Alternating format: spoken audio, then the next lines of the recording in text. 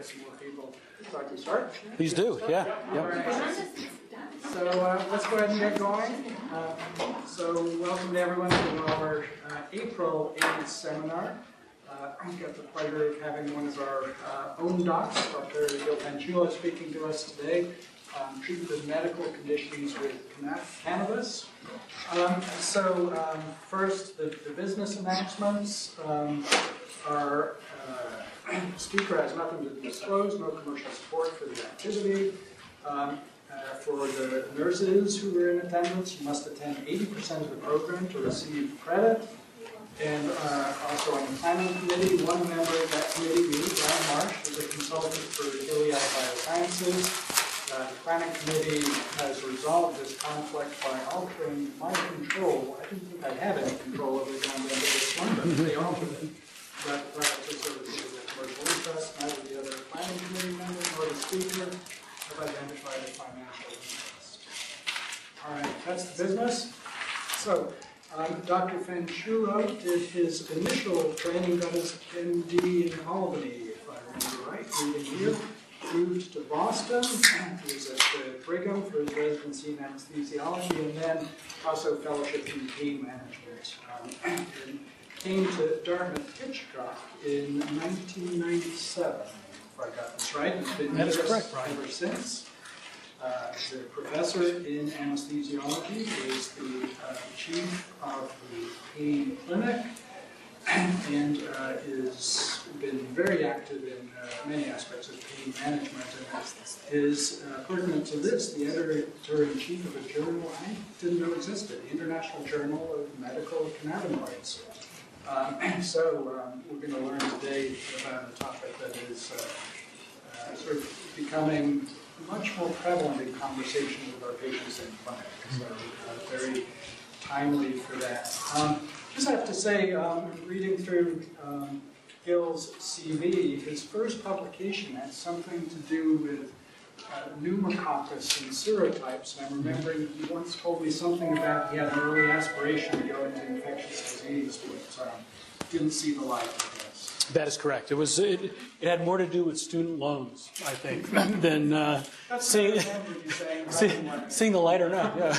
Yeah, well, thanks so much, though, for coming. Well, thank you very much for inviting me. Yeah, my original love was infectious diseases, and it's one of those things where if that is your original love, it's hard to shake it. You know, and so I've remained interested in infectious diseases ever since then, even though I've taken a little bit of a detour through anesthesia and pain medicine. So I say now that I have like the best topic now, you know, because I got involved in this cannabis field about, I would say it's 8 or 9 years ago now, because the state of Vermont asked me to be one of the physicians on their medical marijuana committee. And so the state was trying to decide whether or not they were going to authorize medical marijuana, and they were also trying to decide, you know, how much should a patient be allowed to have, and what was a reasonable amount, and what are the reasonable medical conditions. And so I had a really good experience working on that committee, and the people on the committee were just absolutely hilarious. So Bobby Sands, who was the district attorney for Norwich in that county, was on the committee, and Bobby has become a very well-known proponent for legalization of marijuana now, and was involved in a very high-profile case involving a judge in the town of Norwich who got arrested for growing marijuana on her property. And I won't tell the whole story, but it was a big story. And also the chief of police in the state of Vermont at that time was a guy named Steve McQueen, believe it or not. And he was a terrific guy. So I met a lot of really interesting people, and it sort of perked my interest in cannabis or marijuana as a useful treatment for our patients with chronic pain. I review articles for different journals, and I reviewed an article from a group that was in Washington State. And they reported 490 patients approximately that a single physician was treating with cannabis in his practice at that time. And they reported just overwhelmingly positive results. And so no side effects, and everybody had like total relief of their pain. And so I rejected the article because it was a too good to be true type of article. It was very poor documentation. It was so clearly biased.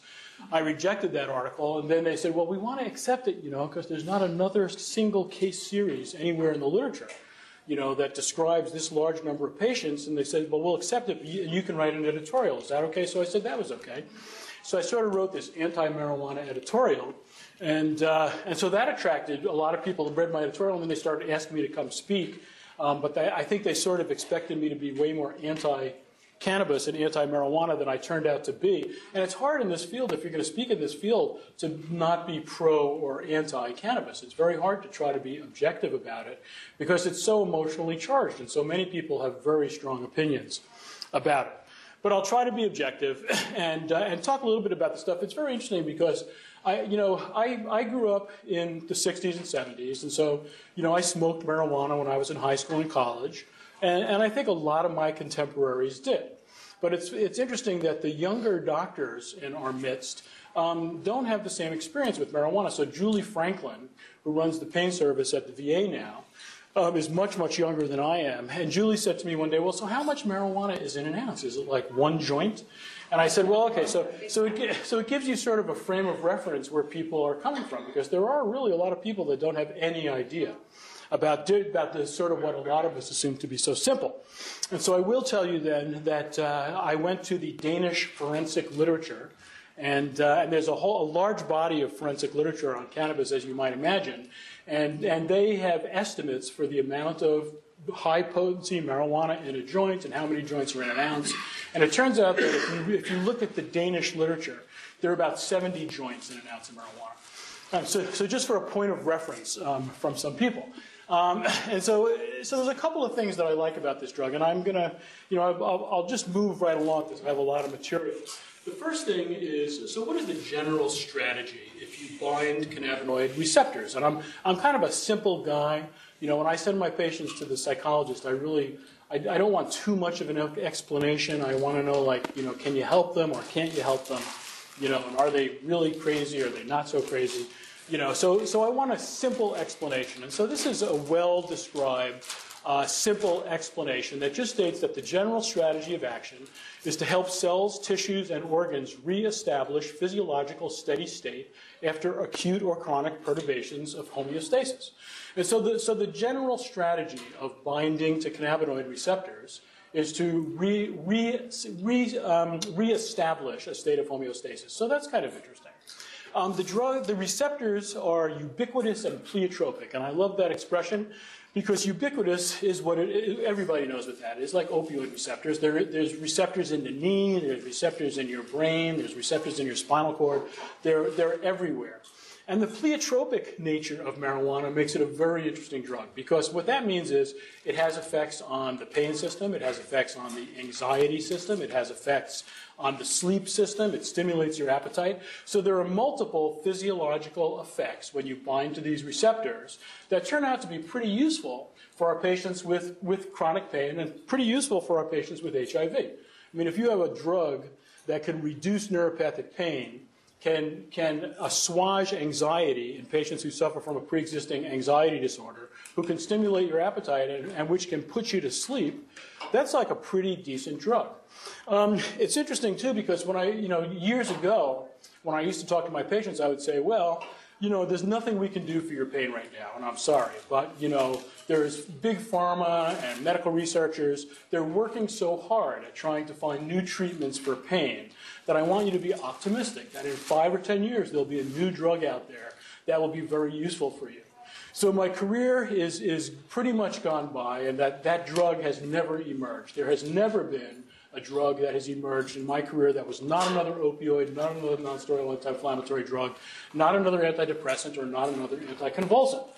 And so I get pretty excited when I start reading the literature about a drug that's actually available to our patients and actually is a new drug. It's something that is probably a lot safer than a lot of the other drugs that we use. And so, yeah, so this ubiquitousness makes the drug a focus for drug developers. Although it's interesting what's happening in the whole cannabis business world now. If you want to subscribe to a free journal, free electronic journal, you can subscribe to Cannabis. It's Cannabis Weekly. And this stuff is so interesting because, a lot of the material doesn't really come out in medical journals. And a lot of the material comes out in other sources. And so if you want to know, for example, so, if you go to there's 4 dispensaries that are open now in Vermont. And so what do they sell there? Do they sell just pot that you can smoke? Do they sell edibles? Do they sell candies, elixirs? What do they sell? And a lot of that material is not readily available unless you contact somebody who goes to this dispensary or contact people from the dispensary. But you can read Cannabis reports and learn that probably 40% of all the cannabis that's being sold in the United States right now is inedible. And it's not inedible, it's inedible. And so, which is pretty interesting. And so, for example, I have a patient, and I don't want this to be anecdotal, but I have a patient who's 77 or 78. She was on 90 milligrams of methadone a day for fibromyalgia and chronic neuropathic pain. And she came to me wondering what she could do. She's off her methadone entirely. She goes to the Montpelier dispensary. She has a lozenge that she eats early in the morning, and she has a lozenge that she eats in the evening. And she has an elixir, and she puts a drop of this substance under her tongue, usually around 2 o'clock, and her pain is better controlled than it ever was. So there's 2 main species of marijuana. There's cannabis sativa and cannabis indica. And I often get these confused, but the sativa tends to be the alerting species. So this is stuff, as doctors and nurses, seems like we ought to know about, because our patients are being given this stuff at our recommendation. But most of us have no idea about any of this. I learned from my patients. She says, well, I take this in the morning. It's a sativa extract. And she shows me the label. And it says CBD, THC, 2-to-1. So it's a 2-to-1 ratio of cannabidiol to tetrahydroxycannabinol. THC is the psychotropic portion of marijuana. It's the only there's 60 or 70 different cannabinoids in marijuana, and they call it standardized cannabis extract. If you take up marijuana and just grind it up, you really don't know what's in there. You know that the most predominant cannabinoid is THC. The second most predominant cannabinoid is cannabidiol.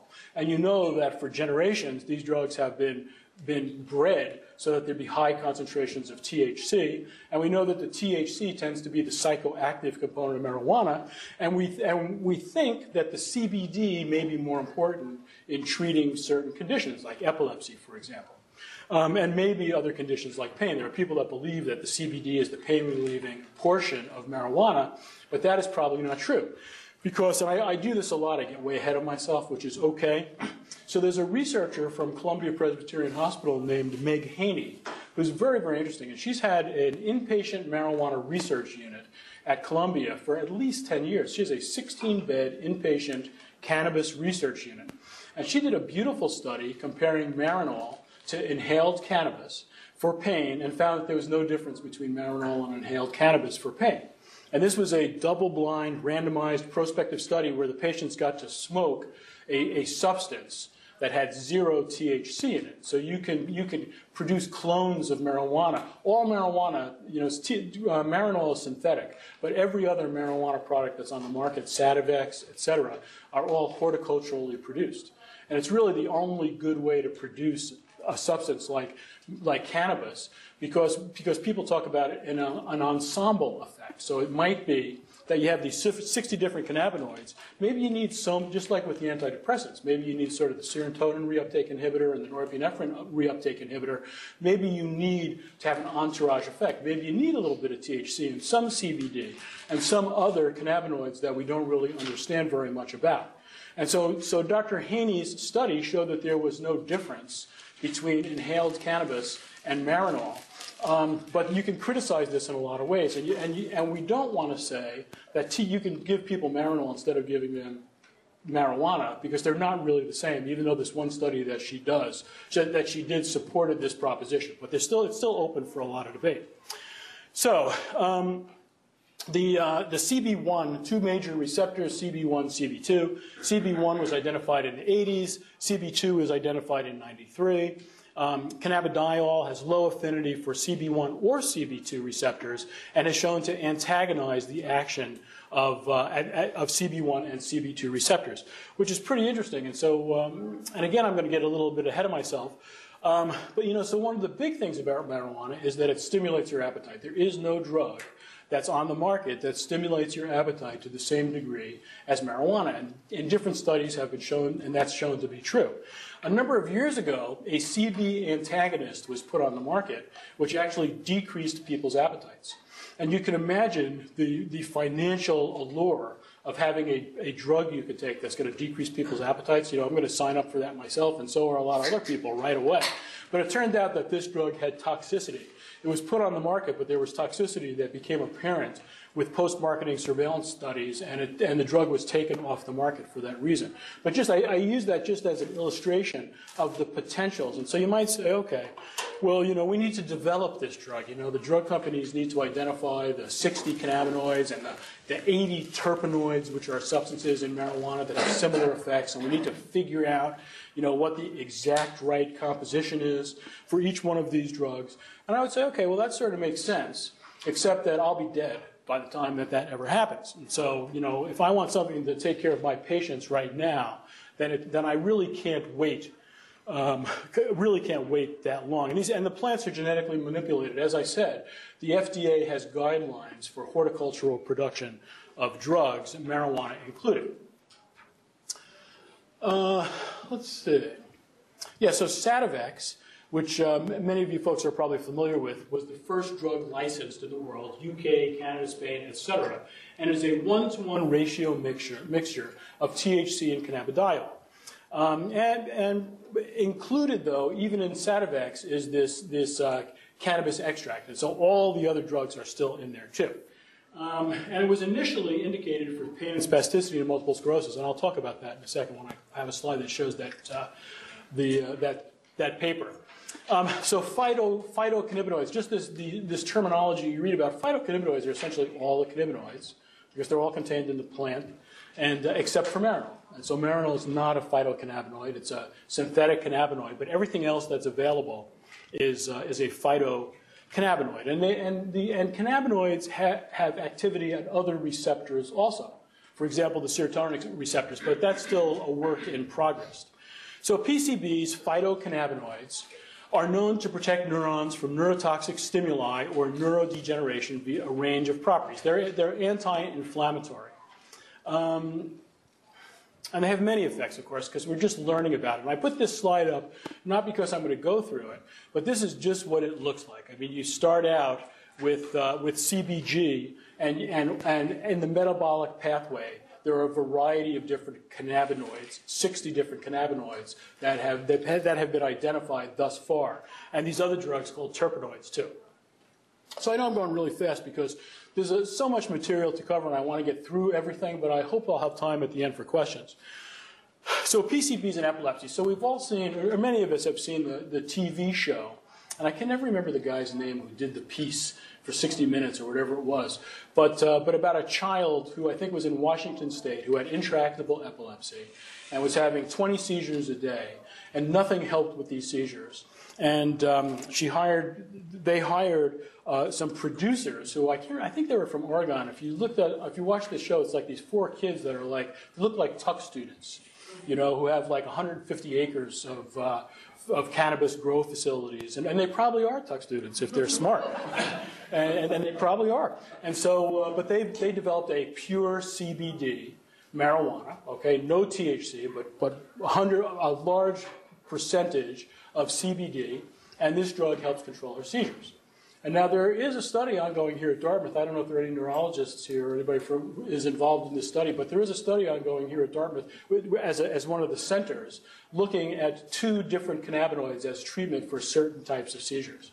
And so if you have a patient with intractable epilepsy, you can talk to the neurology guys, and they might be eligible to enroll in those studies. I never can remember the names of the types of epilepsy for the patients that they're looking for. But the bottom line is, and I'll just sort of summarize what's on this slide, and that is THC itself is probably pro-eleptogenic. There may be some pro-eleptogenic and some anti-eleptogenic properties in pure THC, but CBD turns out to be pretty purely anti-eleptogenic. And so if you have something that's high in CBD, it's very useful for patients with epilepsy. Now, should it be your first-line treatment? The problem with cannabis as a first-line treatment for anything really is the psychoactivity part of it. And any other drug that were on the market would have a hard time making it to the market given this psychoactive profile. I mean, you know, you can't really, so we have I'm working with the American College of Occupational and Environmental Medicine right now. And we have produced a white paper, which has just been accepted for publication, and trying to address the question.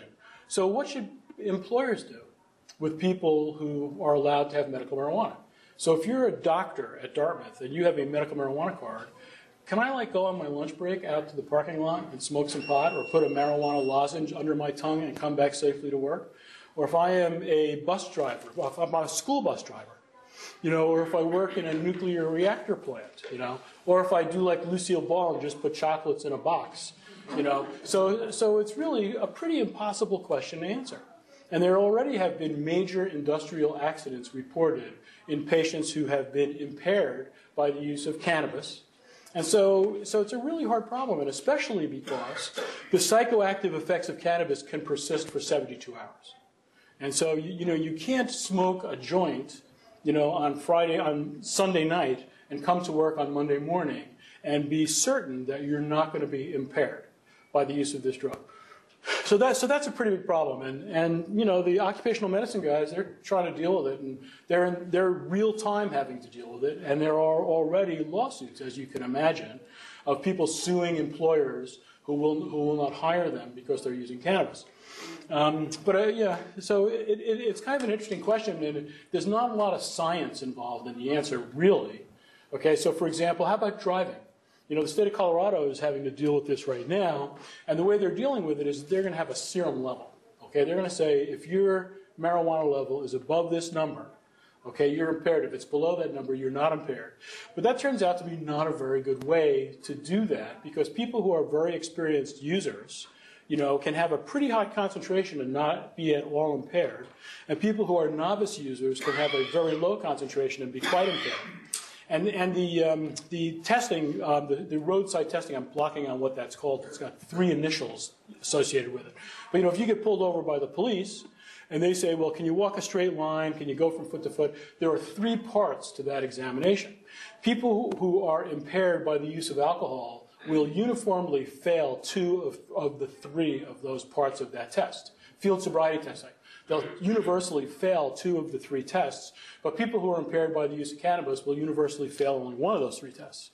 And there's a subpopulation of people who are not impaired at all who will fail 1 of those tests. And so you can't really do field sobriety testing for cannabis. And so, you know, a lot of these topics are just sort of topics as an aside.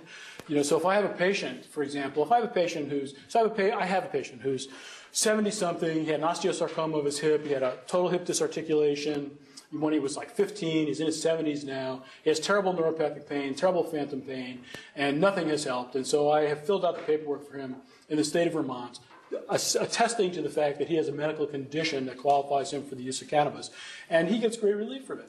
You know, so I don't really care. He's retired. You know, I don't have to worry about the work problem. He's not 21. I have a little bit of a problem. You know, if my axial low back pain, 21-year-old comes in, I'm not picking on anybody who's 21, but if a very young person comes in, you know, and is just unemployed, et cetera, then I don't fill out the paperwork, because I think that it's possible that this person is going to use the drug for abuse and not for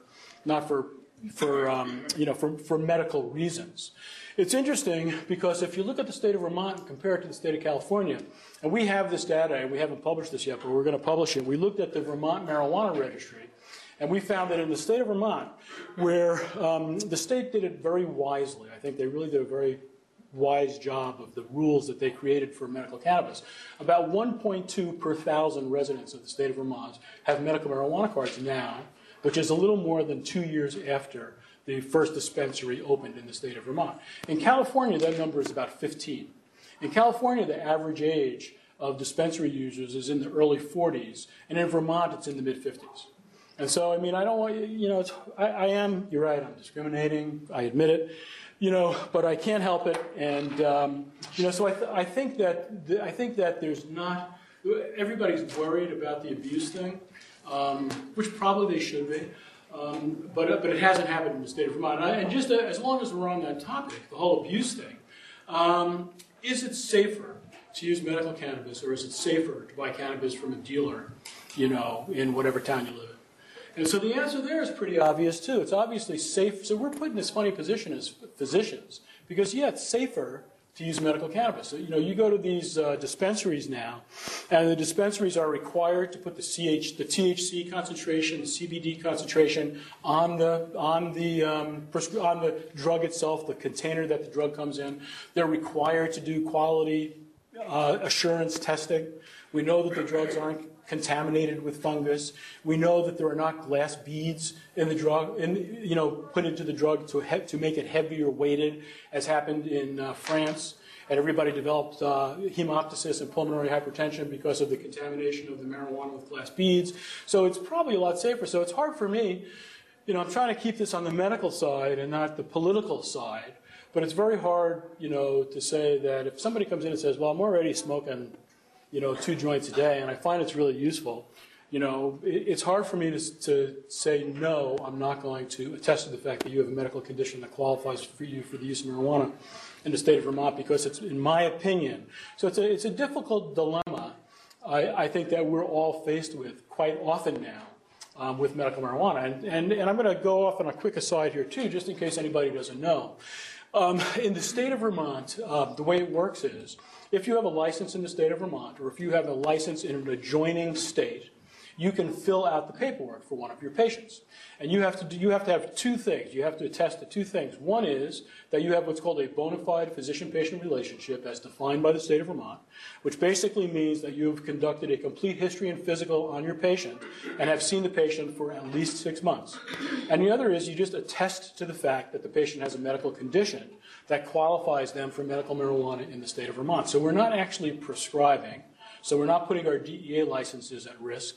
And the Vermont Medical Society was very involved with this and did a really good job with the way this gets done. So it's actually pretty safe for all of us to do this. And it's pretty easy in the state of Vermont. New Hampshire, we're still sort of waiting to hear what's going to happen because, the law was approved, I think 2 years ago or 2.5 years ago now for medical cannabis. And the state started accepting applications for dispensaries probably 6 or 9 months ago. And they still haven't announced the awardees, even though they said they were going to announce who the awardees were at the end of March. And the state of New Hampshire is interesting for a lot of reasons, but they've divided the state into 4 counties, 4 sections, not counties, but 4 sections. There's going to be 1 dispensary in each section. And if you picked the section that we live in, which is the least populated section of the 4 sections in the state, you're going to be allowed to actually have apply to have a second dispensary that you can open up anywhere else you want. So they're trying to encourage people to apply for dispensary, in our area, because they think that there aren't going to be a lot of people that are going to apply for it. And as an enticement, you might be able to apply for another dispensary. It's kind of an interesting business, too. I keep thinking of it. I don't know if anybody here is part owner of the urgent care over by Gasanos. And so, that got in all the papers because it's one of the Dartmouth doctors, I think, that opened up these urgent cares. And I go past that place, it's like a morgue, It's like, I don't know that they're making money. There's never anybody in there. And so I don't know if there's a startup period or whatever, but I will tell you this, and that is that the dispensaries in many New England states have their survival threatened because they can't make enough money to stay open. And a lot of people open these dispensaries because they think that what happened in Colorado is going to happen in New Hampshire and is going to happen in Vermont, and that is that marijuana is going to be legalized. And what the states will do then is they'll say, well, it's legal now, but the only place that can sell it for 1 year are the existing dispensaries. And so a lot of people believe that if they can just survive until marijuana is actually legalized, that there'll be this huge payoff when you're the only seller, in the state of New Hampshire, Vermont, or whatever for that 1 year. But right now, a lot of the dispensaries, it's interesting because there are people who are making offers to buy out a lot of these smaller dispensaries in other states that are barely surviving. So big aside, huh? Let's say. So neurodegenerative disease. So multiple sclerosis. So there was actually there were a couple of really good studies done. And one looked at spasticity in multiple sclerosis. And spasticity, many of you probably know, is measured by something called the modified Ashworth score. And so so spasticity is a velocity-dependent resistance to movement. If there's no resistance, it's 0. If you can detect a little bit of resistance, it's 1. If you can't move, if the arm is fixed in flexion, that's a 4. And everything else is sort of subjectively defined, but somewhat selectively in between. And so this very nice study that was done looked at modified Ashworth scores and found that there was no difference in modified Ashworth scores in patients who smoked marijuana who had multiple sclerosis compared to patients who didn't. However, the patients stated that they felt less spasticity.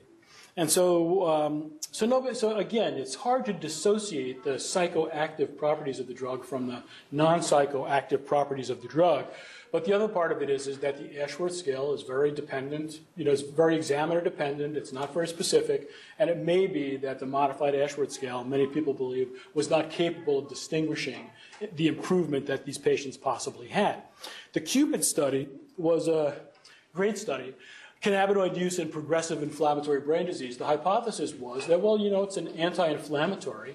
Maybe it will prevent the progression of multiple sclerosis. It turns out it did not. So 493 patients randomized to placebo versus delta-9 THC, which is a big criticism of a lot of these studies now. Because remember, I spoke about the entourage effect and the effect of cannabidiol relative to THC, et cetera.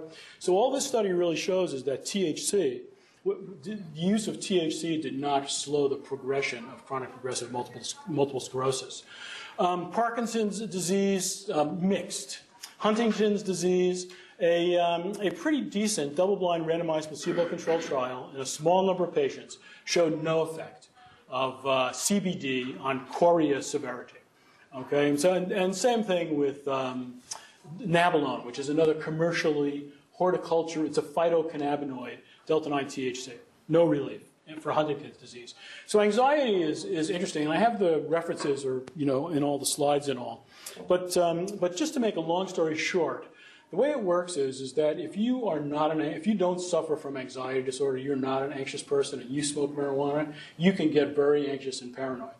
If you're a person that suffers from anxiety disorder, it tends to be anxiolytic. So, and everybody else is sort of unpredictable. So one of the problems you'll see from some of the studies that I'm going to show coming up is that one of the side effects that people have that causes them to have to be removed from these studies is acute delirium. That cannabis-induced acute delirium. And I had a patient here who she's the most wonderful patient. She had a hysterectomy in the lithotomy position. And there were complications, and she was kept in the lithotomy position for a long period of time, had a stretch injury of the sciatic nerve. And she has terrible pain from her sciatic neuropathy. She's in her 40s.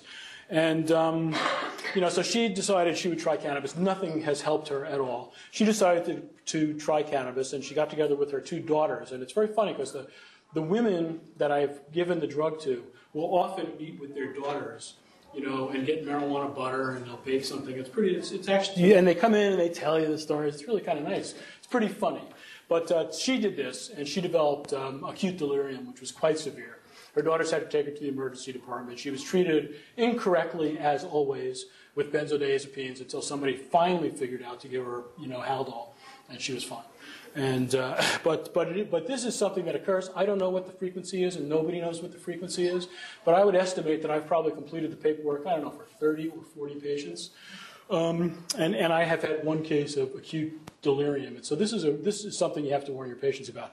The other thing, and I want to just make sure I mention it, that you have to warn your patients about is, especially in cannabis-naive patients, the drug can cause tachycardia, it can cause peripheral vascular resistance to drop, and can cause orthostatic hypotension. So when I have my 75-year-old who's going to go to Montpelier and buy, 25% THC marijuana, which is like a really ridiculously high percentage now, I warn them that the way to do this is just to take 1 puff and then sit there and wait half an hour and see what happens. And do not rush it, and be very, very careful. Have somebody with you. And don't get up too quickly from your chair. I warn them about orthostatic hypotension. I warn them about the fact that the drug is extremely, extremely potent. They really need to be very careful with it. The edibles are the really dangerous drugs nowadays, especially in Colorado. We've learned that there have been multiple visits to emergency departments of kids who buy these cookies, whose parents buy the cookies in the dispensaries, and each one of these cookies has 15 doses, of marijuana in it, and but some 9-year-old, sees this cookie sitting on the counter and eats the whole cookie, and so that's acute cannabis delirium syndrome, and they're in the emergency room, usually being improperly treated again with benzos, and until somebody finally figures out that a half a milligram or a quarter milligram of Haldol will actually solve the problem in 5 minutes. So you have to be really careful with with your patients who are prone to have a problem with orthostatic hypotension, more likely to have a problem with orthostatic hypertension. Depression, inconsistent results. I mean, that's really the best that I can say. In patients with advanced cancer, multiple sclerosis, and chronic pain, THC has shown significant antidepressant activity. It's such a multifactorial, it's a correlation, I think, and not necessarily a cause and effect relationship. And so I'm not really sure what that's all about. So I already mentioned this. There is no other drug that stimulates the appetite as well as cannabis. So cardiovascular effects, so I already talked about a lot of this stuff. What is also interesting, so MI and stroke associated with the use of cannabis have been reported.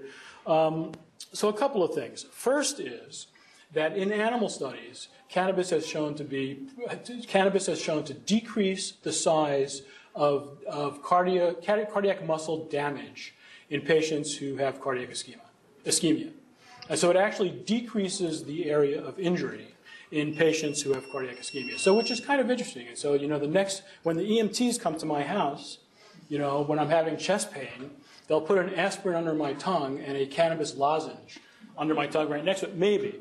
But it is pretty interesting that it does appear that the drug does have that effect. It reduces the size of permanent injury with ischemic models in animals. And there's some references in there that show that's true. Now, so the whole business about stroke and MI associated with the use of marijuana, there's been a very lot written about it. So there have been 58 or 59 cases of stroke associated with the use of marijuana. And most of the people who write about this from the neurology literature or from the cardiac literature really feel that it's just a coincidence. And that if you consider that 1 out of 10 people in the United States, adults in the United States, has smoked marijuana within the last 30 days, which is a typical statistic for the use of these drugs nowadays, that it's not on you wouldn't be surprised to hear that 58 people had a stroke, while they were smoking marijuana. So it appears to be more of a coincidence than a cause and effect thing at this point in time, and there's a lot written about it if you're interested in looking at it. So I'm going to go really fast through these next 4 studies. So what I like about this field now, too, for me, is that pain. So there's back pain. There's 10,000 articles, right? So if you're looking for articles on the effects of smoked cannabis on chronic pain, there's only 4 articles in the literature. And so this is great. I can review the entire medical literature with you in less than 2 minutes, as it's going to turn out. And so I'll go through this. So here it is. So this is neuropathic pain. Whoops. Neuropathic pain. And what I want you to see is that there was a statistically significant difference between 0% and 9.4% THC, but very modest. The average daily pain in the 0% group, when it was improved, was a 6.1, and in the 9.4% THC was 5.4. So that difference between 6.1 and 5.4, I would call that clinically irrelevant. Okay? And in pain, in general, we write about this a lot too, and we tend to say, just as a rule of thumb, that you need to see a 2-point difference in pain scores in order for it to be really clinically relevant. That being said, most of the studies that are being done that get new opioids on the market, get new antidepressants on the market, etc., have numbers that are similar to that. That's what they all look like. And what these authors do, is they talk about number needed to treat, which is a great concept. Because if you look at all the 50 people or the 100 people, it might only be 1/10, 1 point out of a 10-point, on a 0 to 10-point scale improvement. But the question is, how many people do you have to give this drug to before you have a person who has a 30% or a 50%, however you want to define it, reduction in pain? And it turns out that if you look at the numbers for Neurontin, for example, that number is about 3.3. For Lyrica, it's about the same. For oxycodone, it's about 2. Okay, which is interesting. And if you look at marijuana, that number tends to be somewhere between 2.5 and 3.5. So if you look at all these studies, that's what they're all going to show you. That there is a number needed to treat of patients who will get relief from the use of this drug, 30% or 50% reduction in pain, however the authors chose to define it. Okay, even though the average daily pain of the entire group is not that impressive. Smoked medicinal cannabis for neuropathic pain and HIV. I would love to go through this all with you because you think how am I going to design this cannabis study? So they're all pretty funny how they design their cannabis studies. 25 milligrams, in a bowl that's inhaled, for 30 seconds, and it's held in the lungs for 30 seconds, and then exhaled for 30 seconds. So, they define it very clearly. And if you want to do these studies, forget it.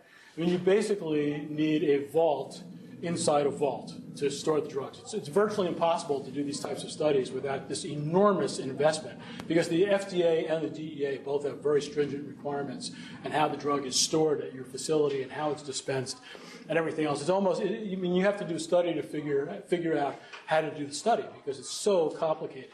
And I'm not kidding when I talk about vaults. I mean, if your marijuana is stored in a concrete room, okay, that is not sufficient. Because the DEA will tell you that it's very easy to blast through a concrete wall to steal your marijuana. And you can say, well, all they have to do is go to Lebanon. They don't really have to blast through my concrete. They'll say, nope, they have to blast through the concrete wall. So it's hard to, that's why there's only 4 studies. So this is another study. This is an HIV study, and it's a very decent study. And 2 subjects withdrew, one with acute cannabis-related delirium and one with intractable smoking-related cough. And what I hated about this study was, and just as an aside, they used this DDS scale. So they say, well, cannabis use reduced DDS by 3.3 points. I'm saying to myself, that sounds great, 3.3 points, that's better than anything. But the DDS scale, which I had never heard of before, and as I'm going to present this data, I figure I need to figure out what some of these scales are. And so I look it up, and it's a 0 to 21-point scale, not a 0 to 10-point scale. And so, and the only reason they use this scale, I'm convinced that the only reason they used this scale is because they were trying to amplify the good looks of their results. And I think that most people who read the study don't realize that it was this ridiculous scale that no one ever heard of. I've heard of all the scales. These scales don't come along that I don't hear of. And I never heard of the is it a dental scale? Is my question. So I don't know. So this is another, so 2 of the 4 studies were in HIV patients, by the way. And this is the same thing. So I have a graph that I want to show you. And there's some interesting stuff. So for example, 7% versus 3.5% versus placebo. And really no difference between the 7% and the 3.5%, but both superior to placebo.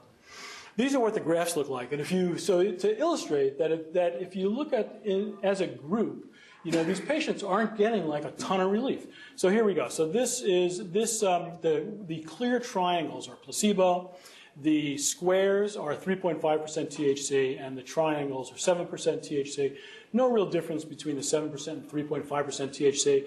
And yes, definitely a difference between that and placebo, but a very modest difference. Okay, across the board, a very modest difference, which is not any different, I want to emphasize, not any different from gabapentin, Lyrica, Cymbalta, okay, most of the drugs that we use. I just put this up because it's the vaporized version of the Wilsey paper. Barth Wilsey basically just redid the study with a vaporizer instead. And there are a lot of these other studies now. And so if you look at the European Federation of Neuroscience, they recommend cannabinoids as level A treatment in multiple sclerosis, HIV neuropathy, and multi-etiology neuropathic pain. Pretty interesting. And a lot of it, it's almost like the lidoderm thing. Everybody loves lidoderm because it's so safe. You just can't hurt somebody with lidoderm, even though it doesn't work on anybody, essentially. And so, but so being very safe is a definite advantage if you want to get your drug recommended. Chronic non-cancer pain. The only reason I reference this article is because all of the other articles had to do with neuropathic pain. This is paid from fibromyalgia and rheumatoid arthritis. And so there does seem to be value in that subgroup also. There's a lot of material here.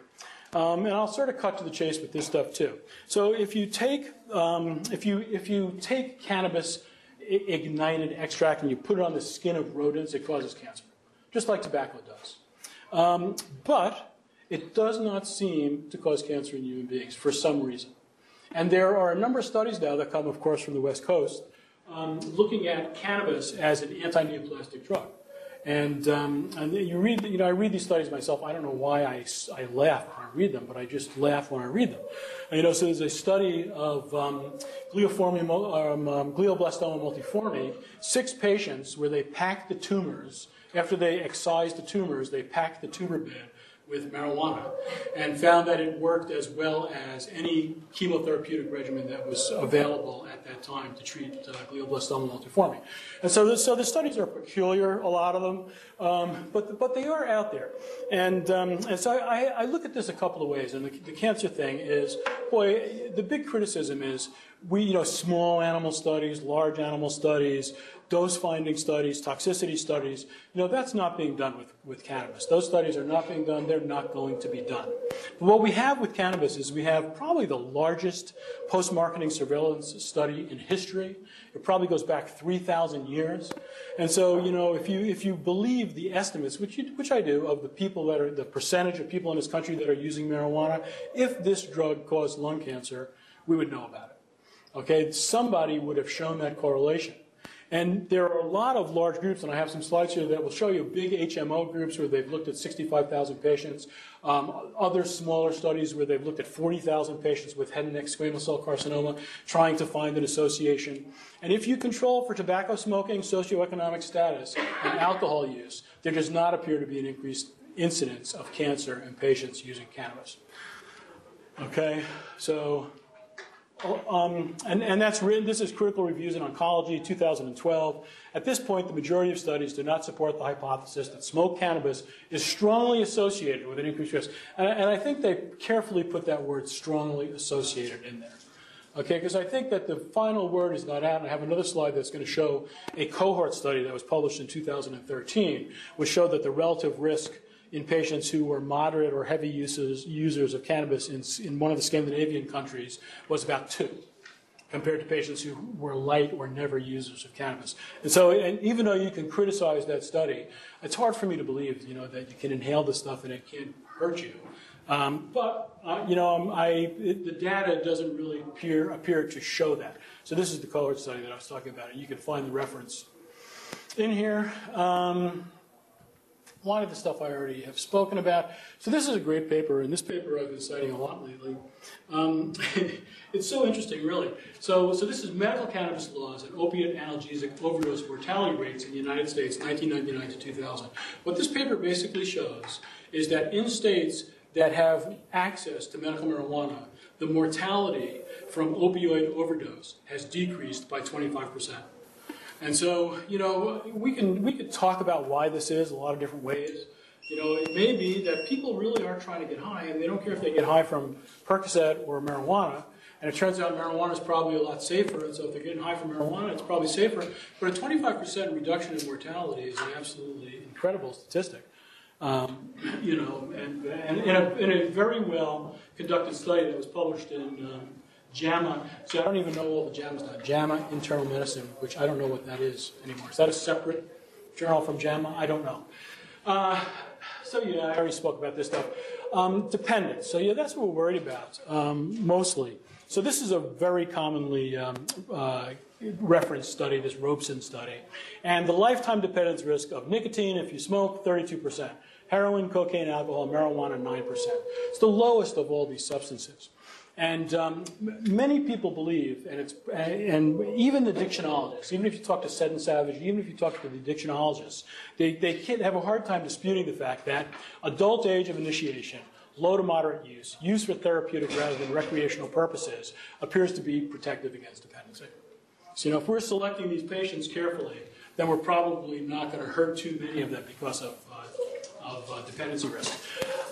There is data to show that kids and adolescents should smoke marijuana. It definitely delays the development of the developing brain. Not as much as alcohol, but it does. And so it's almost like, well, it's not as bad as alcohol. Well, yeah, I know, but still, you don't want your kid, and have vacuoles in his or her brain cells. And so, so it's not for early use. It's believed to cause an earlier onset of schizophrenia in patients likely to develop schizophrenia, and it may be associated with an increased incidence of bipolar disorder and some other psychiatric illnesses in adolescents or children who use this drug. And marijuana is actually teratogenic and should not be used by pregnant women.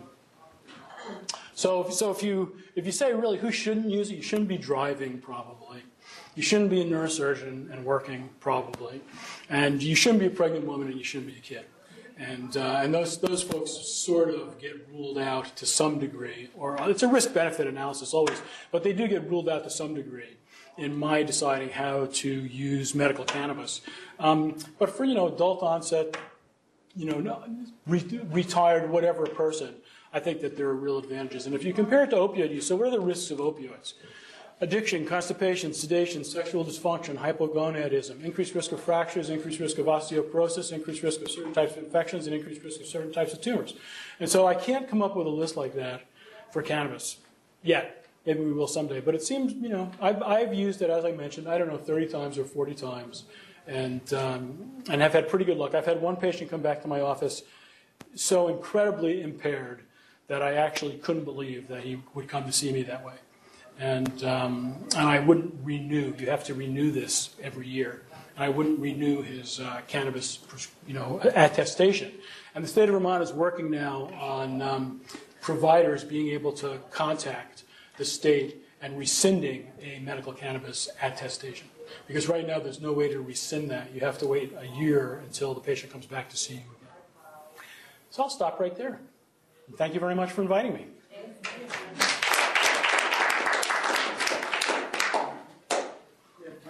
Questions?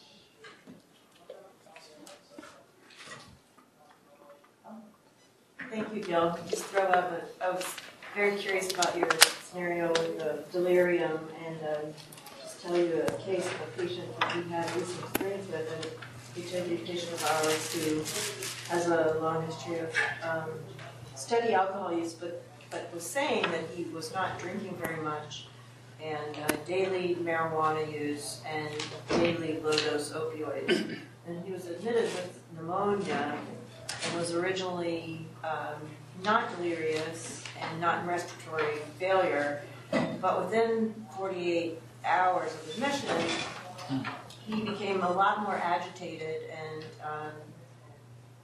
really was intubated in part due to his delirium and agitation. And so they initiated initially a Ativan scale. They thought he was withdrawing from alcohol, wasn't helping, and then started using Haldol, and Haldol apparently wasn't initially helping either. And he ultimately was intubated and then for several days, relatively quickly extubated, finished his treatment for pneumonia, and then was still having some agitation symptoms, and ultimately signed out of the hospital AMA. And in retrospect, just hearing your talk, I think he was withdrawing probably from marijuana, from cannabinoids when he was in the ICU, or that was contributing to the problem. And if we were to have known that going in, is there anything else we should have done other than use Haldol up front, or is there a way to quantitate that in any way? Boy, I don't know. You could, I really don't know. I mean, I think that, this hasn't been written about at all, pretty much. Mostly because patients aren't willing to admit, when they come into the hospital, what they're taking and what their problems are. But you wonder if, if you gave this guy a small dose of Marinol, might it have, attenuated his symptoms somewhat? But I don't really know. We did there is a marijuana withdrawal syndrome, as you alluded to. But. He was being treated with benzos, and he ultimately got small doses of narcotics also, because we were concerned that he was withdrawing from narcotics. By history, he doesn't use that much of either of those. So he uses some, but by history, he drinks 2 beers on Sunday. It is pretty interesting, though. I mean, if you think that, so when I was in high school, the THC content of marijuana was 1.5%, 2.5%, 3%. And now, THC content, which you can buy in Montpelier, is up to 25%.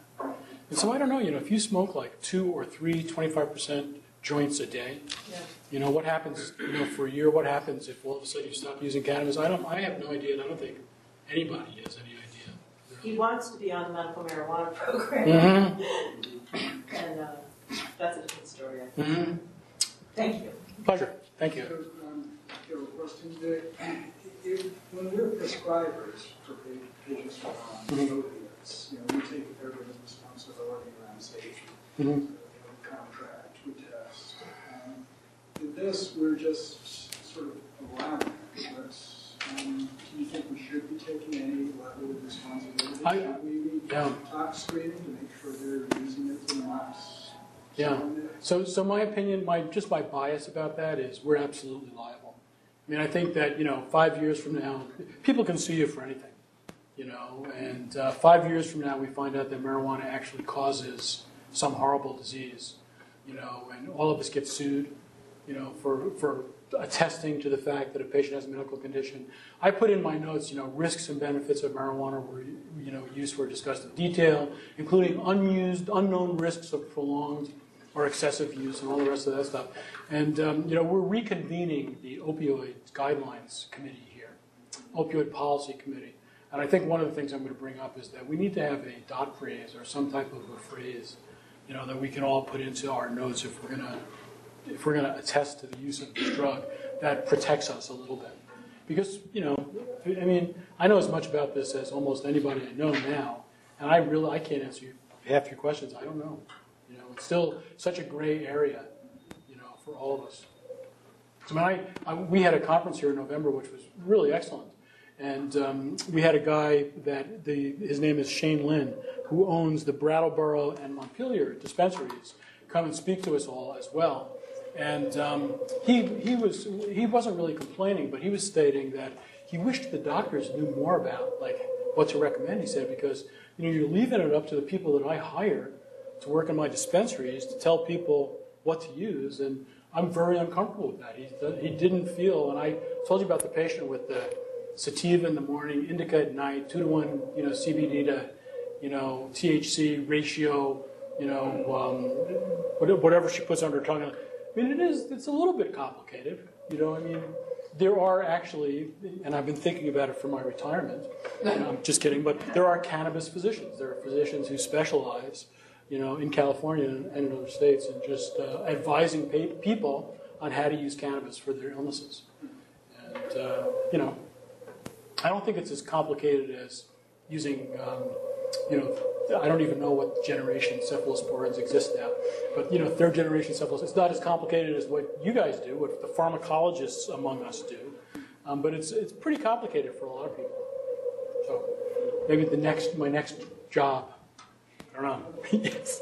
I'm curious how you navigate the sort of boundary between proven uses and plausible uses, and how you and specifically whether you deal with cannabinoids the same way you would other drugs.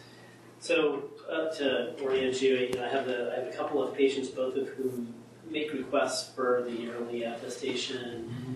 One who believes that the only way she can take her HIV meds is to have some appetite stimulant, or else she'll lose too much weight. And I feel a little skeptical about that, despite there being reasonable evidence that appetite stimulation is something that it does. Or another patient who wants it to sort of help with social anxiety. And on one hand, I sort of feel reluctant to use this. I'm thinking, well, this feels a little recreational, and that's fine with me, but I don't want to need to be the middleman.